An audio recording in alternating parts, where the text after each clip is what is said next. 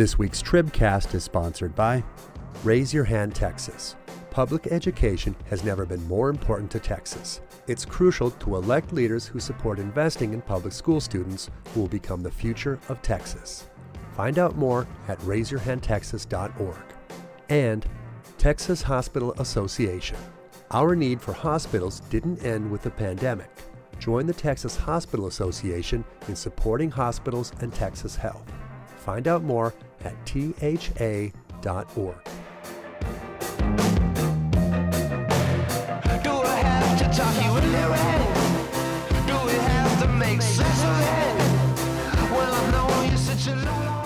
Hello and welcome to the Texas Tribune Tribcast. My name is James Barragan. I'm a politics reporter for the Texas Tribune, and I'm filling in for our fearless leader, Matthew Watkins. Happy Taylor Swift Midnight's release to those who celebrate. And this week, we are going to be talking politics, because the elections are right around the corner and early voting starts next week. With me to discuss, we have a full politics team party. We've got Patrick Svitek, the politics team. Good afternoon. Thanks for having me. And Zach Despard. Hey, James. Glad to be here. Good to have you guys. Okay, so we're going to talk about our favorite thing, politics. People are going to get a little sneak peek into what we talk about in our Slack channel here at work. But let's talk first about, you guys just had a massive lift with this Abbott fundraising project. I know you guys have been working on this for a while now and put a lot of considerable work into it. It's an interesting project because it is kind of like, well, we know that he can raise a lot of money, right? And it's like, everybody knows that he can raise a lot of money, but what were your big takeaways from it? Like, what do you make out of, I found that there were some interesting nuggets in there just about like, you know, how interested he is in fundraising, how people interact with him after they've donated with him. But Patrick, if you want to kick it off, what kind of stood out to you about this? It's kind of an open secret that he's a great fundraiser, but you guys really went in. Yeah, and Zach really dug into, I think, the accountability piece of this, and so I think he can speak best to that. I covered the more political side of the story, which was just looking at, how Abbott fundraises and why he's been successful, and it was, fascinating to kind of learn this portrait of a governor who, really almost likes fundraising. You often hear about politicians being, pretty, disdainful even of fundraising. But, Abbott is someone who seems to relish the competition of fundraising, the measurable success of it, being able to hit goals, that kind of thing. So it's, a pretty remarkable piece of the story, I think. Yeah, I mean, like Patrick said, the part I focused on was more of the accountability. I thought this was an important story to do, to pull back the curtain on how campaign finance works at the statewide level. As large and powerful as Texas, and to be clear, nothing that we revealed was illegal. But I think it is valued as a messy business. They give the most to the governor are the people who show up on boards and commissions and are appointed to things and do business with the states. And, readers can make whatever they want of those connections, but I think it's important to sort of dive into them. We had spent a bit of time focusing on, the most prestigious appointments include like boards of trustees for our big universities, and they're full of high dollar Abbott donors. We also focused on, for example, one of the largest road builders in the state is one of the biggest donors to the governor, and then they get billions of dollars in textile contracts. So, I think you would see a lot of the same patterns in many states. Governors wield tremendous power, and they have plenty of things to offer for that.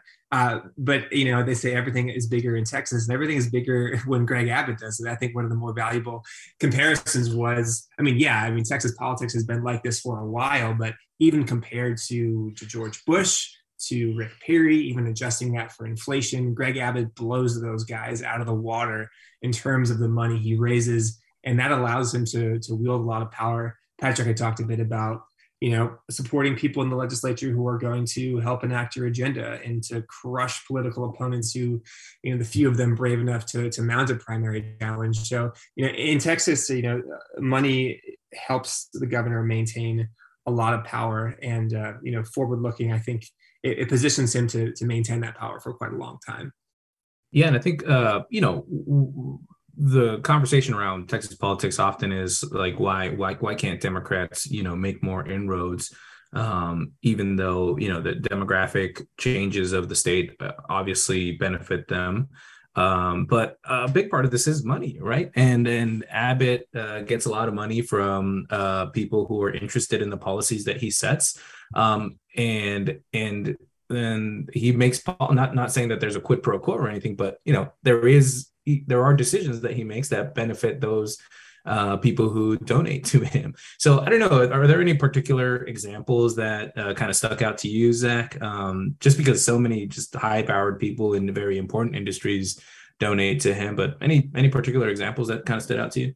Yeah, I mean, certainly one of the more visible ones, and the Tribune had reported on this at the time, but after the blackouts and winter storm in February of 2021, when that legislative session ends, and it ends with some reforms to the power grid that some advocates think really didn't do enough to prepare the state and really sort of let a lot of the energy producers off the hook, you see a tremendous amount of money after that legislative session was over, given by people in the oil and gas industry to the governor in ways that did not match their same giving in previous periods. And that struck a lot of people as, this is something that's broken with our campaign finance system, where people who ostensibly get something, a benefit from the legislature in terms of a slap on the wrist, and, they view this was their thank you to the governor for that treatment.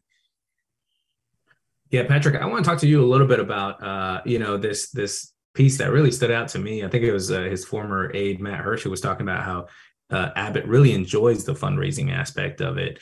And he gets up for it. You mentioned he likes the measurable aspect of it. Like you can see how much he fundraises. But, Patrick, you and I have covered campaigns for a long time, and we know that some candidates just hate it. I mean, it is sort of, sometimes they view it as kind of demeaning. They have to go tap dance for money, but Governor Abbott really likes it. And you can tell by the amount of money he raises and by how much effort he puts into it. How does that make him stand out in terms of other candidates? I just thought that was such a telling piece of it. He really likes this part. How does that make him different from other candidates, perhaps? Yeah, like you said, I mean, some candidates have to be, dragged kicking to fundraise, to do call time, which is basically just sitting in a room in your campaign headquarters, running through lists of donors, asking them for money. Some candidates really hate that. Abbott seems to enjoy it. And, we have one, source quoted in the story, or one source saying in the story that, he's never seen Abbott, pass up an opportunity for call time just because he doesn't feel like doing it. And maybe to people outside politics, that doesn't seem remarkable, but to those of us inside politics, you do hear about candidates and politicians all the time, skipping out on their fundraising, commitments because it's just such a slog. It's annoying. They don't like the idea of, having to call up people they sometimes barely know and ask them for money. But Abbott, I think he's built, he enjoys it, but he's built the relationships. So it's right. He's talking with people who he already knows more so than the average politician. And, they're titans of business in many cases. Who wouldn't want to get them on the phone and talk with them a little bit and bend their ear and then maybe ask for some money. And so, yes, he enjoys it, but he's ascended to this level in politics where, he's not necessarily, some first time candidate having to call up people he barely knows. and make awkward asks for money. I mean, these are people he, at least these big donors, these are people he already largely knows and in some cases has pretty close personal relationships with. Yeah, because he ingratiates himself to them as well, right? He makes these calls and says, "Hey, what's going on in your neck of the woods?" Even sometimes there was that line that you guys had in there that he like, he's shameless. He like dials for dollars or something, but he also calls when he doesn't have an ask, and he's just like, "Hey, I read this in your local paper, and what's going on with this?" I thought that one was really interesting. I did pick up on the fact that he's a night owl, which I've also noticed. Sometimes he tweets in the night and I'm saying, "What are you doing, Governor?" But maybe he's doing all this reading and stuff. But I thought that was really interesting. And the other thing that I picked up on was this whole thing about Dick Weekly of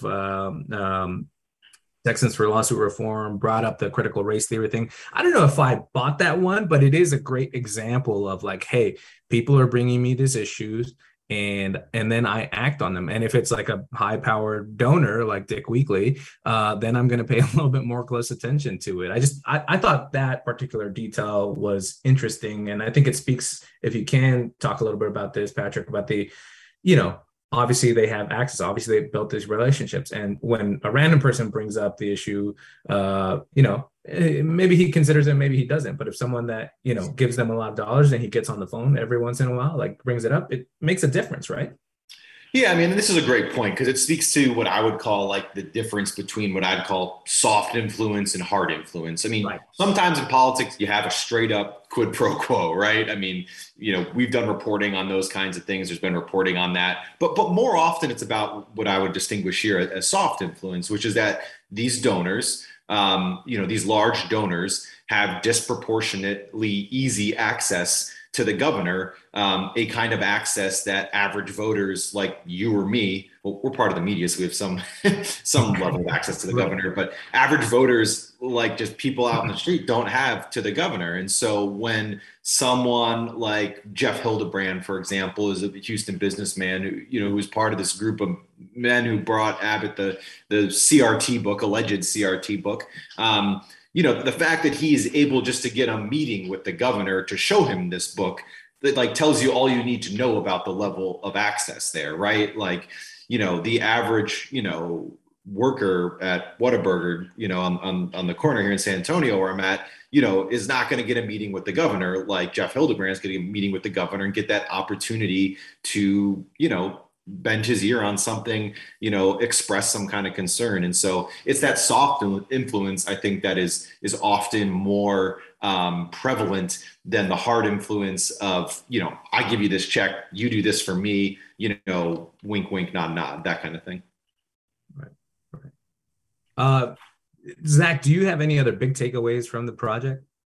I mean, I like that we sort of finished the story with a forward-looking, where does Abbott go from here angle. And I think a lot of that centers around, will he consider running for president? Obviously, George Bush did that very successfully. Rick Perry did that very unsuccessfully. An open question, of course, is whether Trump decides to enter the Republican primary. But there's a question about, does the amount of money that Abbott has really matter at the national level? I mean, I think he would expose himself to a level of scrutiny from reporters and from the public that he's not used to doing. And I'm not sure, some of our sources speculated about, like, the governor's very judicial, lawyerly personality. I'm not sure if that fits very well in a Republican primary. But, I think people had told us, and this sort of surprised me, but it makes sense. But, people had, and this is one of our lead quotes, like, people have underestimated Greg Abbott for 20 years, and they have done that at their peril. I mean, the man has run 7 statewide elections. He's won all of them. He's well positioned to win his 8th in a row. He has proven that when he decides to enter a race, he's got a good strategy for winning it. So I think it's hard to discount him in the presidential primary, but I think it would be a very different kind of challenge than he is used to in this state. Yeah. And that's a great point. I think he would be exposed to like more press scrutiny. I think he would also be exposed if he had a national run. He's got to go get those swing voters, and he's got to go talk to Democrats, something that he hasn't really had to do here in Texas because Republicans just dominate so much. So I think those are really, really interesting points. The last thing I want to talk about here to wrap up this segment of the podcast, you mentioned the races he's run. And I thought one great note that you guys had in there was that he's not won any by less than 13 points. I think you guys had in there, which really stood out to me. I was like, oh my gosh, like this guy is really blowing everyone out of the water. Patrick, you wrote about the UT poll that came out Friday morning. I think it's got him 11 points ahead of O'Rourke with likely voters. Similar troubles for the other Democratic candidates. I think Dan Patrick is ahead 15 points. Ken Paxton is ahead 14 points, which is wild looking at other polls. But what do you all make of that? I mean, that spells trouble, right, for Democrats as we wait for early voting next week. Well, what we're seeing here with any polling is ever since Labor Day, we're seeing one by one a lot of pollsters switching their sample from registered voters to likely voters. And when you make that transition, at least in a state like Texas, it tends to favor the Republicans because, the likely voters in Texas, in a red state like Texas, are going to be the kinds of voters that have continuously, reliably showed up for elections in Texas. And so there is going to be kind of an inherent, I think, Republican bias, and bias may not even be the right word because that suggests it's inaccurate. It may be very well may be accurate, but there is going to be, I think, a Republican favoring when you switch from registered voters to likely voters in Texas. And so I think this poll, they switched from registered voters to likely voters. Their last poll had Abbott up 5, but that was just with registered voters. Now they've switched to likely voters. And to their credit, they explained in their polling how they switched to likely voters. They had a group of 1,200 registered voters, and then they filtered it based on whether those voters said they have voted in every election in the past 2 to 3 years, or whether they have said, on a scale of 1 to 10, they're a 9 or 10 on how likely they are to vote. And so, you can argue with that or scrutinize that, but they're being transparent, which we always want with polling, about how they arrived at likely voters. And so I think that's just methodologically, that's a really important point to make about this latest poll from them. Having Abbott up by 11 with likely voters is not, too far out of the range of outcomes we've seen. There was a UT Tyler poll of I think likely voters in September that had Abbott up 11. We have seen some polls more recently that have had Abbott's margin a little smaller at 8 or 7 among likely voters. Point that Jim Henson, the pollster, was making to me in conversations about his latest poll that we published on Friday morning is that, we're kind of snapping back into the election environment that we kind of anticipated that we'd have going into this election cycle, which is that nationally, this is not going to be a good election cycle for the Democrats. You have a new Democratic president going through his, first midterms. History suggests that's going to be rough for him. And on top of that all, Texas, is still a red state. And so, the way I, increasingly, talk about it is, it's shaping up to be a red year in a red state. And so you would expect, Republicans to be winning above their typical baseline if those are the conditions that exist. That all being said, I know Democrats, disagree with any polling at this point because they believe it doesn't capture the new voters that they're turning out and that they're introducing into the electorate. That is a valid point to make. That has been the challenge and the point that Democrats have been making every statewide election that we've all been alive. That is quote election, adults, at least on this podcast. So it's really the onus is on them once again to prove that this electorate is changing or that they are changing this electorate. Yeah. Zach, final word in this segment. Rochelle Garza, who many see as the most competitive Democrat, she'd been close in 2-3 points with registered voters. Now she's 14 points behind with likely voters, kind of takes the wind out of her sails. But what do you make of these polls? I mean, I think her challenge really from the beginning has been letting people know who Rochelle Garza is. And I think her starting her campaign in earnest, not really until after Labor Day, is really going to hurt her. And it's just another year where Democrats really struggle to get their name out there. And I think that polling, especially when you switch to likely voters, is really going to reflect that. Great. Oh, Patrick, do you want to say Well, something? I'm just going to add, I don't, I'll just say this right now. I don't think even Ken Paxton believes he's up by 14 points. Right now. I think Ken Paxton, or even maybe his campaign, I don't want to, whatever. Ken Paxton's campaign, I'm sure they were shocked to wake up this morning and learn that he's up by 14 points. He is running a, straight negative TV ad against Rochelle Garza right now, spending, that's kind of statewide money that you'd spend when you have a serious challenge on your hands. And so I don't think he's up by 14 points. And just on this, I would just point out on this difference between registered voters and likely voters and how that can produce sometimes very different results.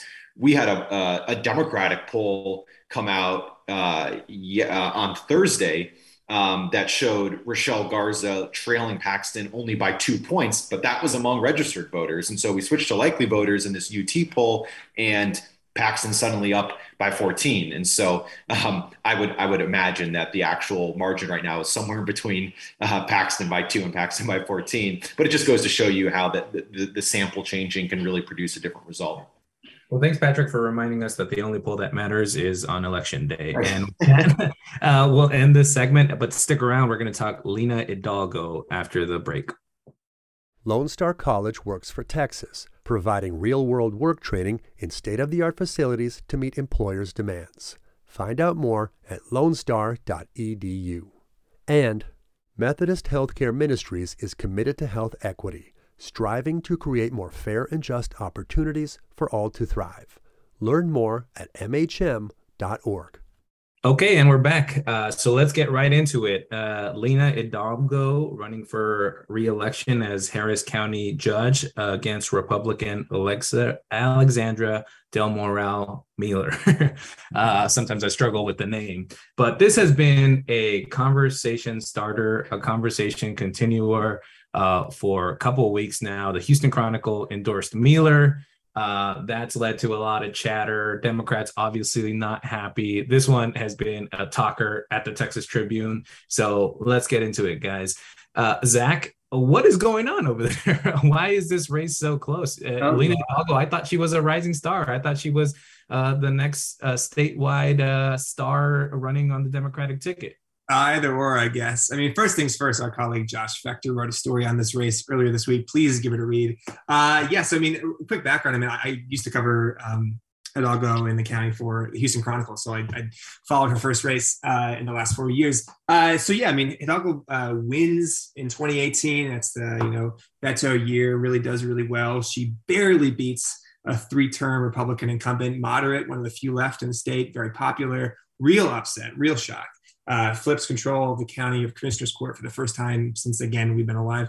And she's still viewed as a rising star in the Democratic Party, which has a short bench in Texas. She is 31 years old right now, which is still pretty young. She was elected without having any managerial experience. It was a real wild card, honestly. I think that is mostly panned out experience-wise. She has shown that she can handle disasters. She's dealt with tropical storms, chemical fires, of course, the COVID pandemic for the first 2 years of her tenure. So the question James posed, why is she so, in such bad shape for re-election? Largely because of crime, and more importantly, the perception of crime by enough voters in Harris County to make this an issue. The Democratic Party and under Hidalgo has really had this big expansive view of what county government can do. Historically, it builds roads, it builds bridges, it maintains infrastructure, it runs law enforcement, runs the jails. What they want to do is have social services and expand and do more of a municipal type of government. Republicans have constantly hit her on, you are straying from, the traditional mandate of what county government is supposed to do. A big pillar of that is crime. Houston and Harris County have seen an uptick in violent crime the past few years. That is not in any way different than how other major American cities have had crime. There is a perception, and this is certainly what Republicans have been hitting on, that Hidalgo is not taking this sufficiently seriously. An interesting wrinkle is Hidalgo has constantly been fighting with the district attorney in Harris County about crime. The district attorney is also a Democrat. And she, her political allies basically at this point are Republicans. There has been this whole the rhetoric from the constables in Harris County that Hidalgo and her government are defunding the police. It's not technically true. She's increased the law enforcement budget every year she's been in office, but Republicans have really seized on, well, you're not raising it by enough. And that is the primary issue on which they're running this election. Mueller is interesting. She wins a crowded Republican primary. She's got a lot of similarities to Hidalgo. She is a woman in her mid-30s. She doesn't have any experience in politics. All the attacks that Republicans have made of Hidalgo's inexperience would be applicable to Mueller here. But she seems, and clearly went over the Houston Chronicle's editorial board as someone who is pragmatic, is down to earth, is willing to do the nuts and bolts of county government, tackle this crime issue. And she has pitched herself as, you know what, Hidalgo is focusing on all these other things that are nice, but aren't the most important things and aren't the things that are going to keep your family safe. I will focus on those things. I will fund those things. Vote for me. And that's her best shot. So that's basically the state of the race at this point. Yeah, she really. Oh, go ahead, Ed. I was going to say, and to that point, Hidalgo really wants to nationalize and statewide-ize, if that's a word, this race. If you look at her TV ads, or you look at her side's TV ads, at least, she's tying Mueller to Trump based on a TV interview that Mueller unfortunately gave her. She had a picture of Donald Trump over her right shoulder or something like that, which is like I'm sure the Democratic ad makers, that's like, you don't get gifts like that.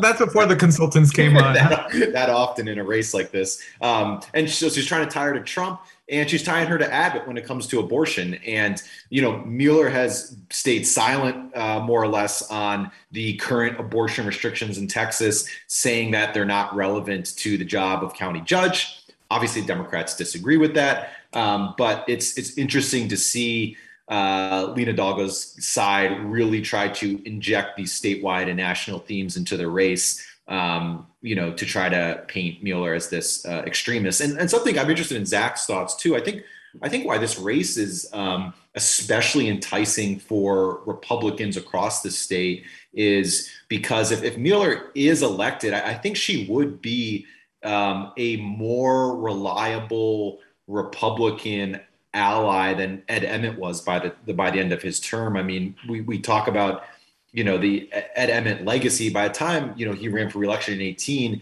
he seemed a little bit estranged from like statewide leadership, right? He'd been at odds over Hurricane Harvey, if I remember correctly. Yeah, right. No, I love this fan fiction alternative Harris County history. Please, that's why you're here. I make this point to people a lot where people talk about Hidalgo and Abbott really clashed a lot during the pandemic. He really had when she tried to have a mask mandate, extend the lockdown period for Harris County.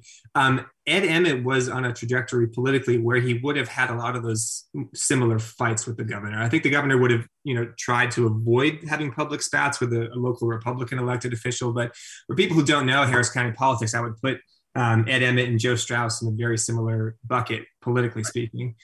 So with Mueller, I think Mueller, by the fact that she is new to politics and is really benefiting greatly from sort of more conservative donors and ideologues in this race. Crazy anecdote in this is Mueller, in the last fundraising period, had raised more money than any Republican candidate except for Greg Abbott. That is insane in a local race. I mean, Harris County is huge, but it's not 30 million people huge. So she, if she wins, it will be certainly in part based on the money that people have dumped into the race, from conservatives. I'm not sure I follow the fence. Would you agree with what I think we're saying the same thing, right? You would agree with what I posited, though, that based on the trajectory that you said Emmett was on in terms of the tension he had with statewide leadership, in Mueller, statewide Republicans have an opportunity to not only flip this office, but probably get a more responsive Republican as far as their concerns go in that office, right?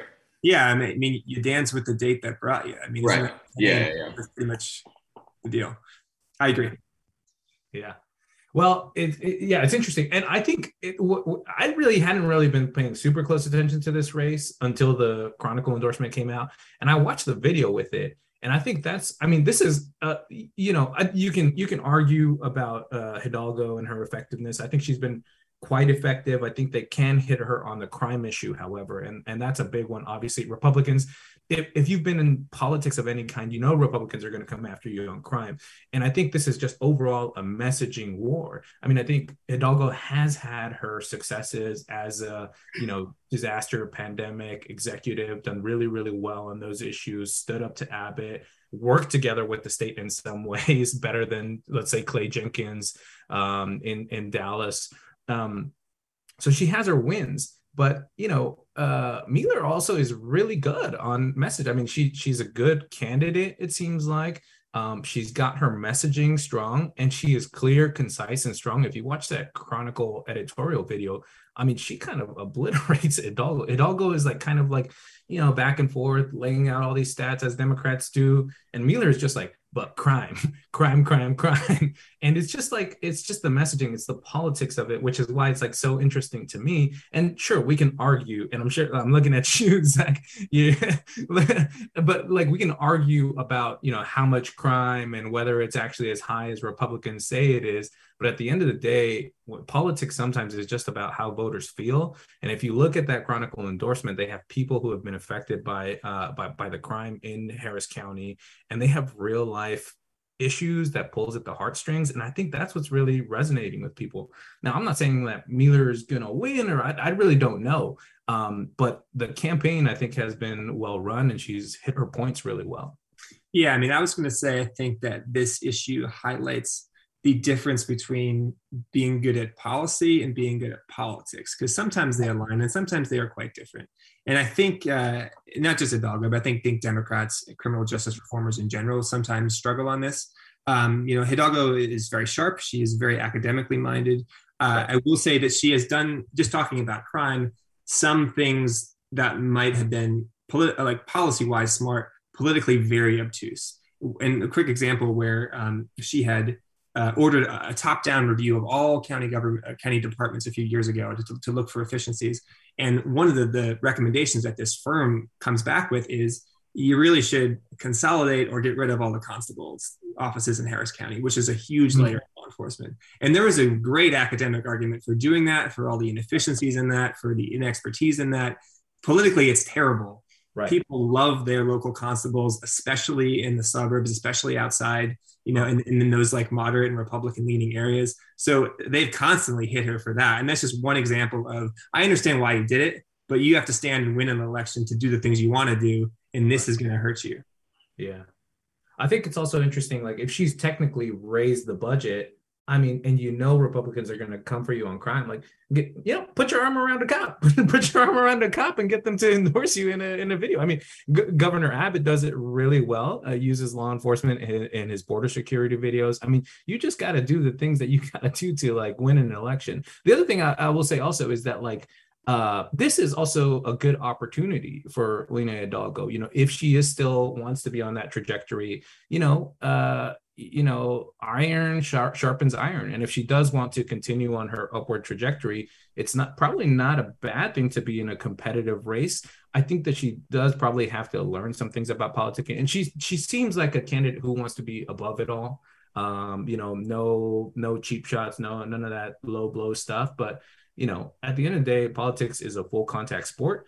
And I think maybe some more politicking needed to happen. But again, a good opportunity for her, perhaps, if she gets reelected and can say, hey, I had a competitive race under my belt. You probably also learned some things. I don't know. What do you make of that thought, Patrick? Am I just kind of speaking out of school here?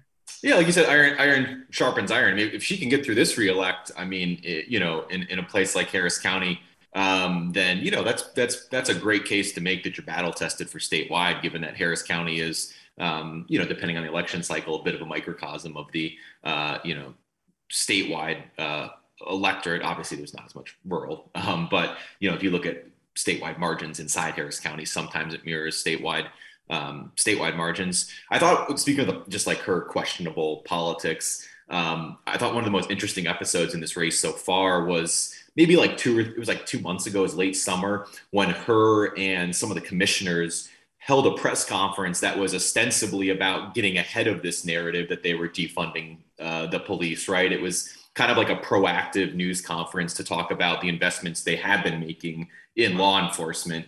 And Hidalgo ends up getting into a very animated exchange with the reporter over whether they have defunded the police. And that becomes the headline out of it. And so it was, I think, politically a well-intentioned press conference. But the way that exchange went down, ended up making it a little bit off message. And so I think that was an interesting episode. Which I think speaks to the inexperience. Zach, you talked about the lack of managerial experience. I think that's not a knock that you can use on her now. I mean, she's had 4 years running one of the biggest counties, one of the biggest governments in the country. So there's no lack of managerial experience, but perhaps this, press conference where she gets into it with, talking about the media is making this an issue and that becomes the headline, that is some political inexperience, which is sort of what we're talking about right now, right? I mean, there is just a lack of political experience, a lack of knowing where the hits are going to come from. The oppo is coming if you're an experienced candidate, and you usually have a well-prepared response. I mean, Mueller seems to have a well-prepared response to these comments from Hidalgo that she's a Trumper and an election denier, but there is some political inexperience, right, Zach? I would say so. Yeah. I mean, I think early on in her tenure, she, the analogy was she was swinging at too many pitches, didn't know how to let some stuff go. And I think that's hard as a newer politician figuring out where your footing is. I think that she had hoped that it would be better now. I think the fact that, as Patrick mentioned, she is nationalizing and statewide-izing a lot of the issues in this race and not running on her record is a cause for concern among people who are Democrats in Harris County. I have been a bit surprised that there are plenty of Democratic commissioners with tons of campaign money, and there are plenty of donors around the state. Her fundraising has not dollar for dollar been able to match Mueller in ways that I'm surprised, because this is a race that Democrats should easily defend. Her one of only saving graces is this is a county that Biden won by 13, and it's one that Beto carried heavily in 18. So I think if she survived, it's largely based on the makeup of Harris County. If this was a race in Tarrant County, I think she'd be toast. I'll just add too, because I feel like we've been spending the past several minutes being somewhat critical of Hidalgo. For Mueller, there's definitely political risk in just not engaging on some of these statewide and national issues, right? I mean, we live in a day and age where voters expect there are significant amounts of voters that expect their local elected officials to have positions, on these issues. And so, when she doesn't have any opinion to offer on abortion, that, there is political risk in that. And, I think that should just be, that should be noted as well. And especially in a Biden plus, 13 county, you're going to have, voters who are up for grabs who want you to have an opinion on that. So she's obviously made the calculation that she can win without taking a hard position on something like abortion rights. Yep. Well, we'll find out in a couple of weeks. I think, thank you guys for being on the show. Thanks for this great discussion. And that's it for our show this week. Please join us next week, and keep tabs on TexasTribune.org. We're going to have a lot of great coverage. And of course, thank you to our sponsors, Raise Your Hand Texas, the Texas Hospital Association, Lone Star College, and Methodist Healthcare Ministries of South Texas. Thanks, everyone. We'll talk to you next week. Go Astros.